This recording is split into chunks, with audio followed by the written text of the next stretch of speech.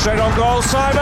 AFCON 2022. My name is Elos and I'm the boy Shia. We are live at the Ball Gecko Park. The man is electric.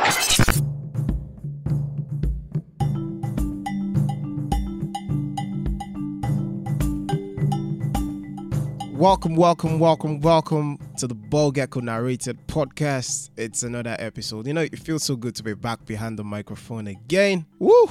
It's been a while. It's like I'm dusting dust and then clearing cobwebs everywhere.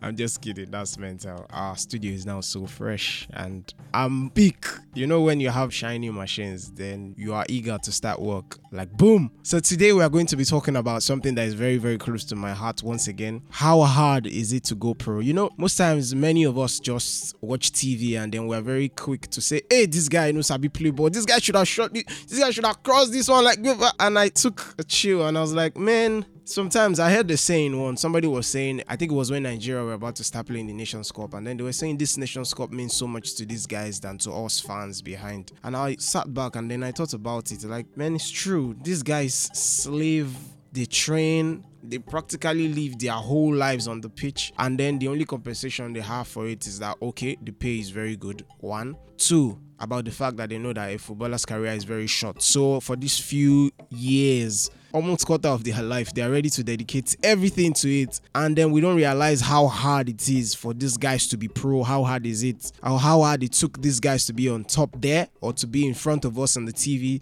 And I decided to dig deep today. And then we're going to talk about how hard is it to go pro. So straight to it. Boom. So I start with myself. In 2008, I went for a trial in Lagos, Nigeria, called Future Football in Sam Ethnan AirForce base. And I saw firsthand how corrupt football could be. And okay, so after troubling my mom to get the perfect football boots, to get the shin guard, and then I went there and I got to the training, I was in for a shocker. Not only was I the only footballer that scored, I discovered that most of the scouts that were there already knew so many of the players that were there. So it was a formality. And then the most heartbreaking part again was a guy that was there that was obviously older than all of us. And then the way the whole scouting thing went, at the end of it, we'll go into the room and then they'll give us like a pep talk. Then they'll give us our cards. And then once you open your card, you know if you are going to the next stage or not. And then I saw guys that it was obvious that these guys played. And then they made it to the next round. And at that instant, I gave up football. Of course, I was a child then, but that was like the first time in my life. I think I was about 13 that I will see politics firsthand, and then the inequality got to me. And as a kid, I decided to leave football. And now that I'm matured, I know that, okay, that's not an excuse. That's not good enough. I should still have fought for what I believed in and everything. But right there and then, it was obvious how nepotism can rule the game. Even as a small kid, how difficult it was. And that was the last trial I ever went for. After that, the only thing I did was play football for fun. This is Ball Gecko Park. Huge for Liverpool. Heartbreaking for West Ham.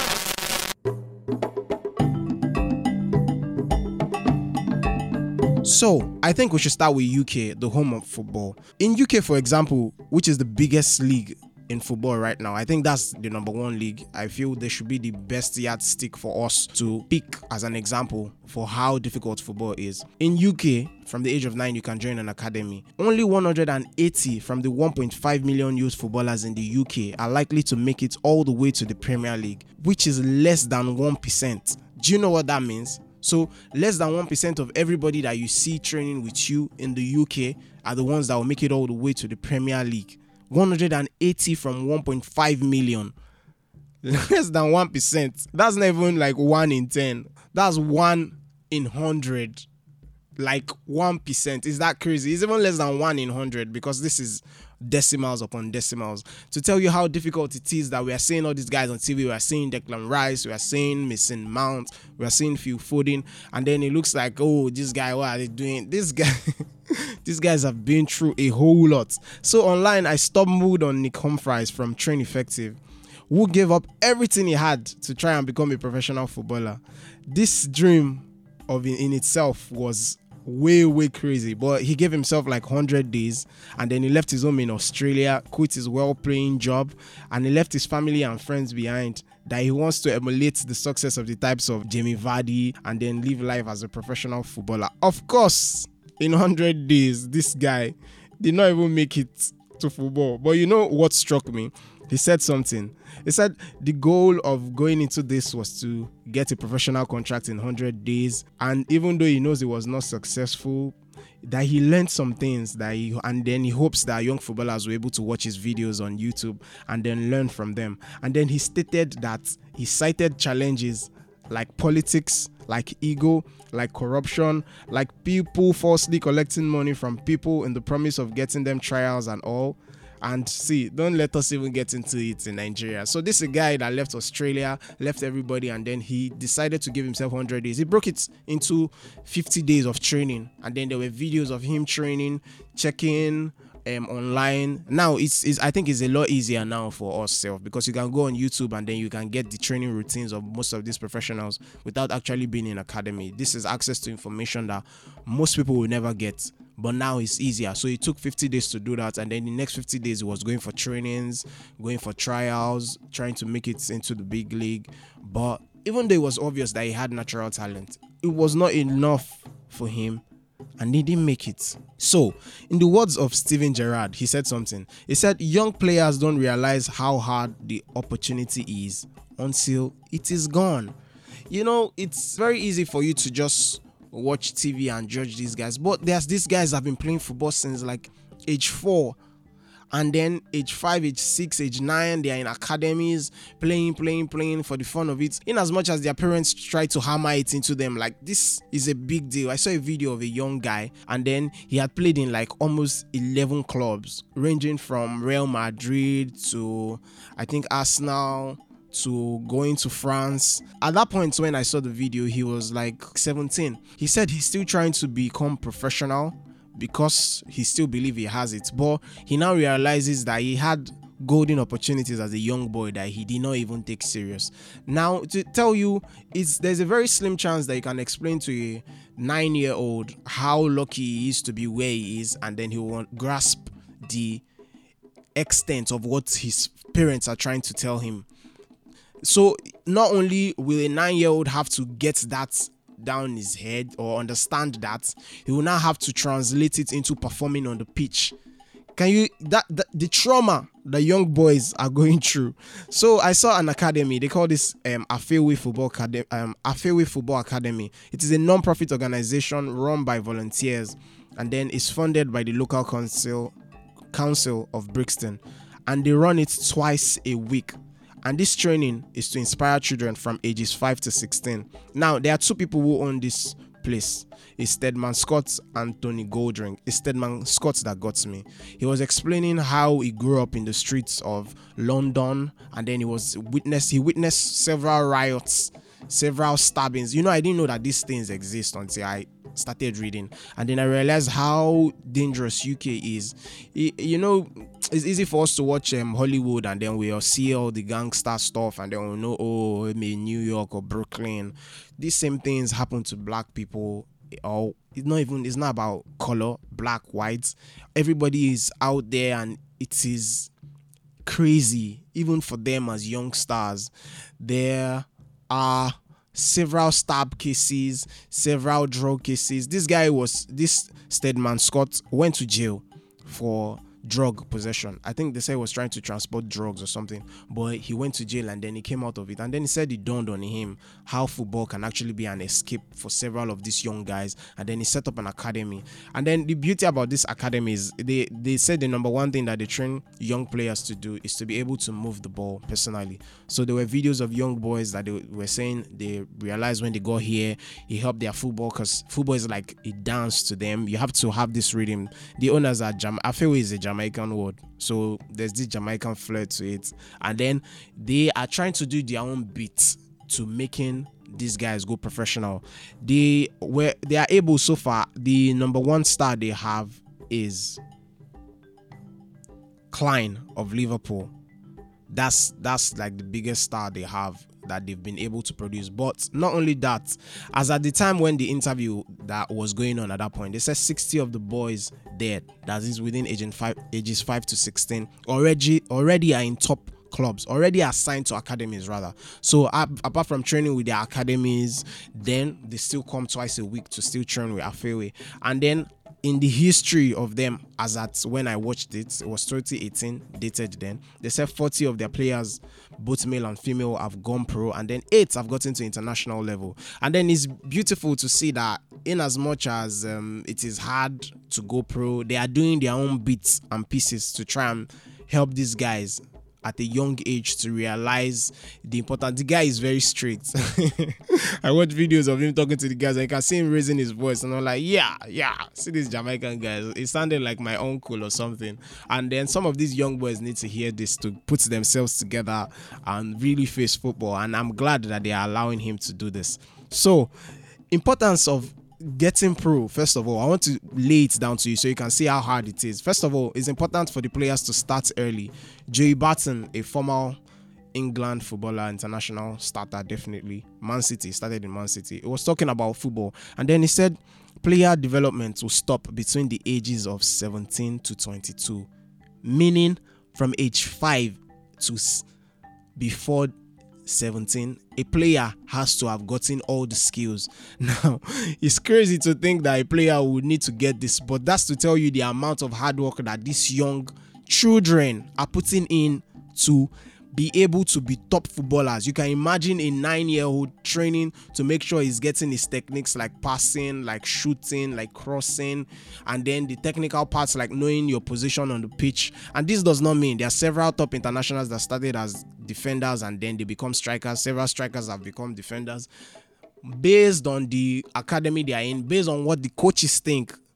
Except the few lucky ones that are lucky enough to have former internationals in their family, and then those ones are following them back to back, or maybe a dad that was a former international and then those ones can pull strings. These are advantages because your dad can insist by talking to the coach that, oh, I need this. But if not, which is the majority, is the coach that decides. Not like the coach will not still decide, but it's easy to get your dad or uncle who is a former professional to explain to the coach why he wants you to do this, and being that esprit de corps, they will be able to rub minds together and agree. Most of these young boys are just thrown out there and expected to get a grasp of all this information that is coming to them rush, the competitive nature. I just told you 180 from 1.5 million. So, in the words of Wenger tried to break it down how age is important and at what age each footballer has to get what. And then he said technique must be gotten between the age of 7 to 14 years. That is the shooting, the passing, the chesting, the crossing. And then physical, a player must be able to get his physical side knocked down between the age of 14 to 17. That is how fast he is, because there have been several cases of players that are fast between 9, 10, 11, and then they start becoming slow as they are growing older. Let's not forget these guys are changing. Hormones are changing. They are turning from children to teenagers, and he's saying that by the age of 14 to 17 they must be able to have a knack on it and then be able to maintain that pace and then at least be at that level and not come down. Not only that, he said then at the age of 14 to 18, that's when they will focus on reading the game and movement. This that we always say that, oh, this guy is intelligent on the pitch, he knows where to stand to get the ball, or this one is very good at crossing, he knows how to cross the ball and see what other people are not saying, or read what he feels his teammate is going to do next. Age 14 to 18. Then he said the hardest part is a player determining within himself that, oh yes, I want to be successful. And he said this is between 18 to 19. From all the videos I've watched, they said the hardest part about going pro is sticking to that plan and not having any other plan. They said the moment you are a footballer and then you believe that, oh, there's an alternative of, okay, maybe I should go to school, maybe I should do this, that already the chances of you going pro reduces drastically. So you have to be crazy about it. You have to stand with it and never give up. So I read an analysis, and then they say Man City has spent 2 million on scouts in London. You can imagine the intensity of scouting. You imagine 2 million in just London. to get scouts out there, to get words out there. And even with this, bro, I can pick out the number of top footballers that are from London. And then no wonder most of the time you always hear them players coming in from South America, because these South American boys already have this mentality of I want to be great, I love football. And then you can see how football is like a tradition to them. You can see the likes of Kaká, Robinho, Adriano, Ronaldo, this South American Messi, not to mention forget all the Argentines, Saviola, Riquelme. All these guys embody football. It's like from a young age, especially when you spot a star, the whole community is behind the boy. Their own tradition is a little bit different from England in a way. I think they are more crazy about their samba style of football. Not to take away from the fact that the English boys to have their own style, but most times these days we even see the English boys going all the way to France to get more playing time because it's very crazy in England. No, if I was a footballer self, believe me, at age 18, I'll be looking for a contract in probably France because it's highly competitive in this area. And these guys still churn it in, still work hard, still try to make it, and massive respect. So I read about this guy, I'm sure we all saw it too, about a footballer in Man City, Jeremy Winston, that committed suicide at the moment where he was dropped. So he was 17, and then instead of him to be promoted to the next league in Man City, they said this boy was dropped from the academy. And then they said Man City tried to get other scouts to sign him, but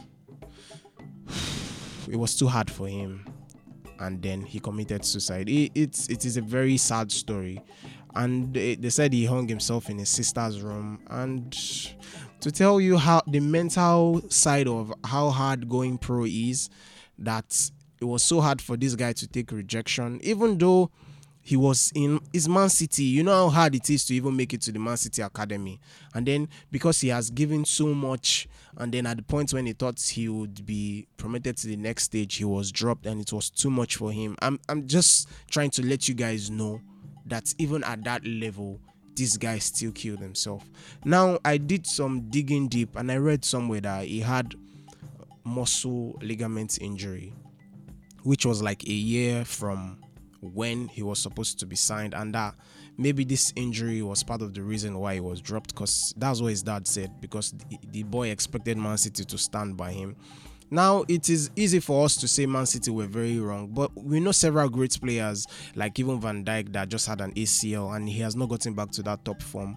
We know several players like De Lima that had this same muscular injury and affected his career to how big he actually would have been if he didn't have several injury crises. We know several top players that injury has stopped their careers. Now, these people are the one special ones already that are professional, and their injuries still affected them. So I feel Man City were at a place whereby they said, okay, this guy is good, this guy has massive potential, but do we want to spend so much resources on him to still watch and see if he'll be able to recover from this muscular injury completely, or is it going to affect him and the peak of his career? So they said he had like 9 trials arranged by Man City for him, but it was too much for him and he was not interested in that. I'm just trying to let you know that even in the mix of how difficult it is to get your technique right, this guy was 18, meaning he must have gotten his technique, he must have gotten his physical, he's reading the game, he must have been determined to be successful,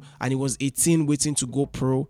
And at that point, injury affected him then, and then he believed that was the end of him, and he committed suicide. It is real, man.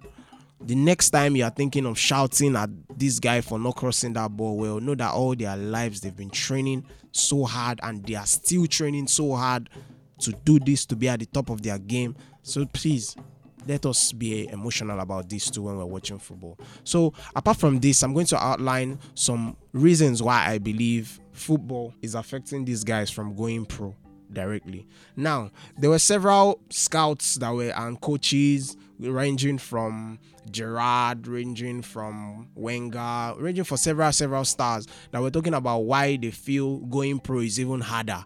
And then they said number one thing is that money is spoiling the game. And it was like, okay, money is actually helping the game because these guys know how to train, and then there's a track record of how they are developing. But they now said no, that it's not just that they are saying at the age of 17 or 18 that there are many boys who have never touched ball. They've never played football professionally, because you can't play football professionally until 17, 18. Except some special leagues where you see some 16-year-olds, that there are many that have never touched the ball professionally at age 17, 18, and then they have millions already in their accounts. And then there was a particular guy that was saying that was what affected his career, because most times he's always training, most times he's always in between getting better at this or on the road with his team or playing a match, that the few times when he's free, because he had money in his account, that he had the wrong set of friends, and then they were giving him the wrong set of advices. And then you know what money does. Money exaggerates every flaw or any character that you have. So if you are stingy, the more money you have, the more is evident. If you are a very angry person, the more money you have, the more is more evident. So he said money exaggerates these things, and then it was part of what affected him. He also cited example of not having his father in his life, and how a coach stood in and was the person who helped him. But all I'm trying to say is that the fact that this young player, you see 9-year-olds that they are buying for millions of dollars, and I'm like, okay, there's so many uncertainty around this, and these millions are going to the boy's pocket, so it's very hard for him to put his feet on the ground, away from how money is spoiling the game. It says stockpiling also, but we are glad that stockpiling is about to end right now with the new rule that's FIFA has put in place, and then they are going to be facing it into England. So stockpiling is a big team keeping several players on their books and then loaning them out and not allowing them play in their league. So it's like these guys are not willing to take the risk of leaving this top club, and because of that, they are not really doing as good as they can. They are not taking as much risk as they can, because it's the club that is determining everything. So if there's no stockpiling, you have to pick directly, oh, this is the person I want, this is not the person I want, and then it's easy for that person to go on with their life. If you know, okay, I was selected, I'm going professional, let me be professional. Oh, I was not selected, let me know and face any other part of my life. Apart from that, they also said agency is also affecting football, which is true. You see several agents blowing up the price of young boys, several agents giving boys the wrong advices because of the money that they want to quickly make, and it's part of what is making it very difficult for these guys to become pro. They also say issues like parents pushing their dreams. So a parent that wanted to be a striker but never got the chance now has a son, and then as much as possible they are pushing this son to do all of this, and at the end of the day it affects the child's life. Like it's not the child's decision to actually want to go pro. So it's the parents pushing them, and then they never understand this, and then this affects their journey of going pro. Besides all of this, I want to state facts for you guys. About going pro. Now, this fact is for everybody out there that's thinking about going pro, and then it's not to discourage you, but to let you know that what you are going in for is not rice, neither is it beans. It is hard work. So if you still, after these facts, still want to go, then I think you're on the right track. Number one fact: there are more footballers in the world out of a job than in a job. That's a fact. So there are several footballers. This is not an unemployment case. It's a case of there are so many people that want to be where you are, and they will never be there. And you are in for a very, very hard journey. But as long as you believe and then you are ready to do the work, yes, you can do it. 2, it is not enough to be good. Talent is not enough. Know this and know peace. It's not because you are the best in your team right now. It does not mean by the time you leave your team and then you go to a club, most of the guys that you will meet at these clubs are already as good as you are. So you are just a little bit better than them. The only thing that will distinct you is massive, massive hard work. Like massive hard work. There is a professional that was giving an advice. He said, no matter the club that you are in, make sure you are amongst the top 3 at each time before you become pro. And it continues when you are even pro. Make sure you are always, so if they say who is the best, who is the second, who is the third, make sure you are between one of the 3. If not, it's very difficult for you to go pro. Then they said clubs sometimes don't honor their contracts, which is true. Even in the MPFL, the rule is that every player you sign, you must give them at least 2 years contract. But in Nigeria here, they say it's that, oh yes, it's 2 years, but you see an agent still talking to the players, still talking to the club to agree for a 1 year contract because they just want the boy to play ball. And then the club is saying, okay, it's 1 year, even though the rule states 2 years. And then there are several cases where, if there's this case that is happening recently where they said a club in Ibadan sacked 17 of their players, and it's unheard of. It's not possible. You must honor the contracts. If you want to sack a player, there must be a compensation. So you must agree that, oh, this number of years that is remaining in your contract will pay you this. That is the FIFA law. But we are in very peculiar situations, and this is not just Nigeria. Even in England, most of these lower leagues clubs, they don't honor their contract. So, bro, when you are going in, know this and know peace. Now, I don't even know the number I am. So be ready to mix. Be ready to switch rather from midfield to defense or defense to attack. Don't say I am a striker. Don't say I am a midfielder. Meaning, as a young player, just go there and play your best and listen to what your manager is asking you to say or your coaches are asking you to say. They, in goodwill, I hope they should know better than you, and whatever they tell you to do would be the best for you.